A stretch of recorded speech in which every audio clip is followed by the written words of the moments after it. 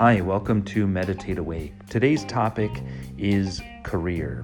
Do you ever have doubts about what you deserve to achieve in your career?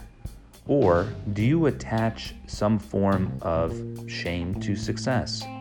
It's pretty normal to have this underlying sense that having the job you want or earning the money you want to earn would be something to be ashamed of. There's a kind of honor in the struggle, the hustle, the daily graft without nice lifestyle.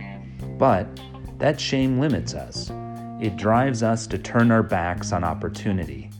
When we let our deep-set impressions about what we shouldn't have or what we don't deserve hold us back, we miss out. And so do the people around us.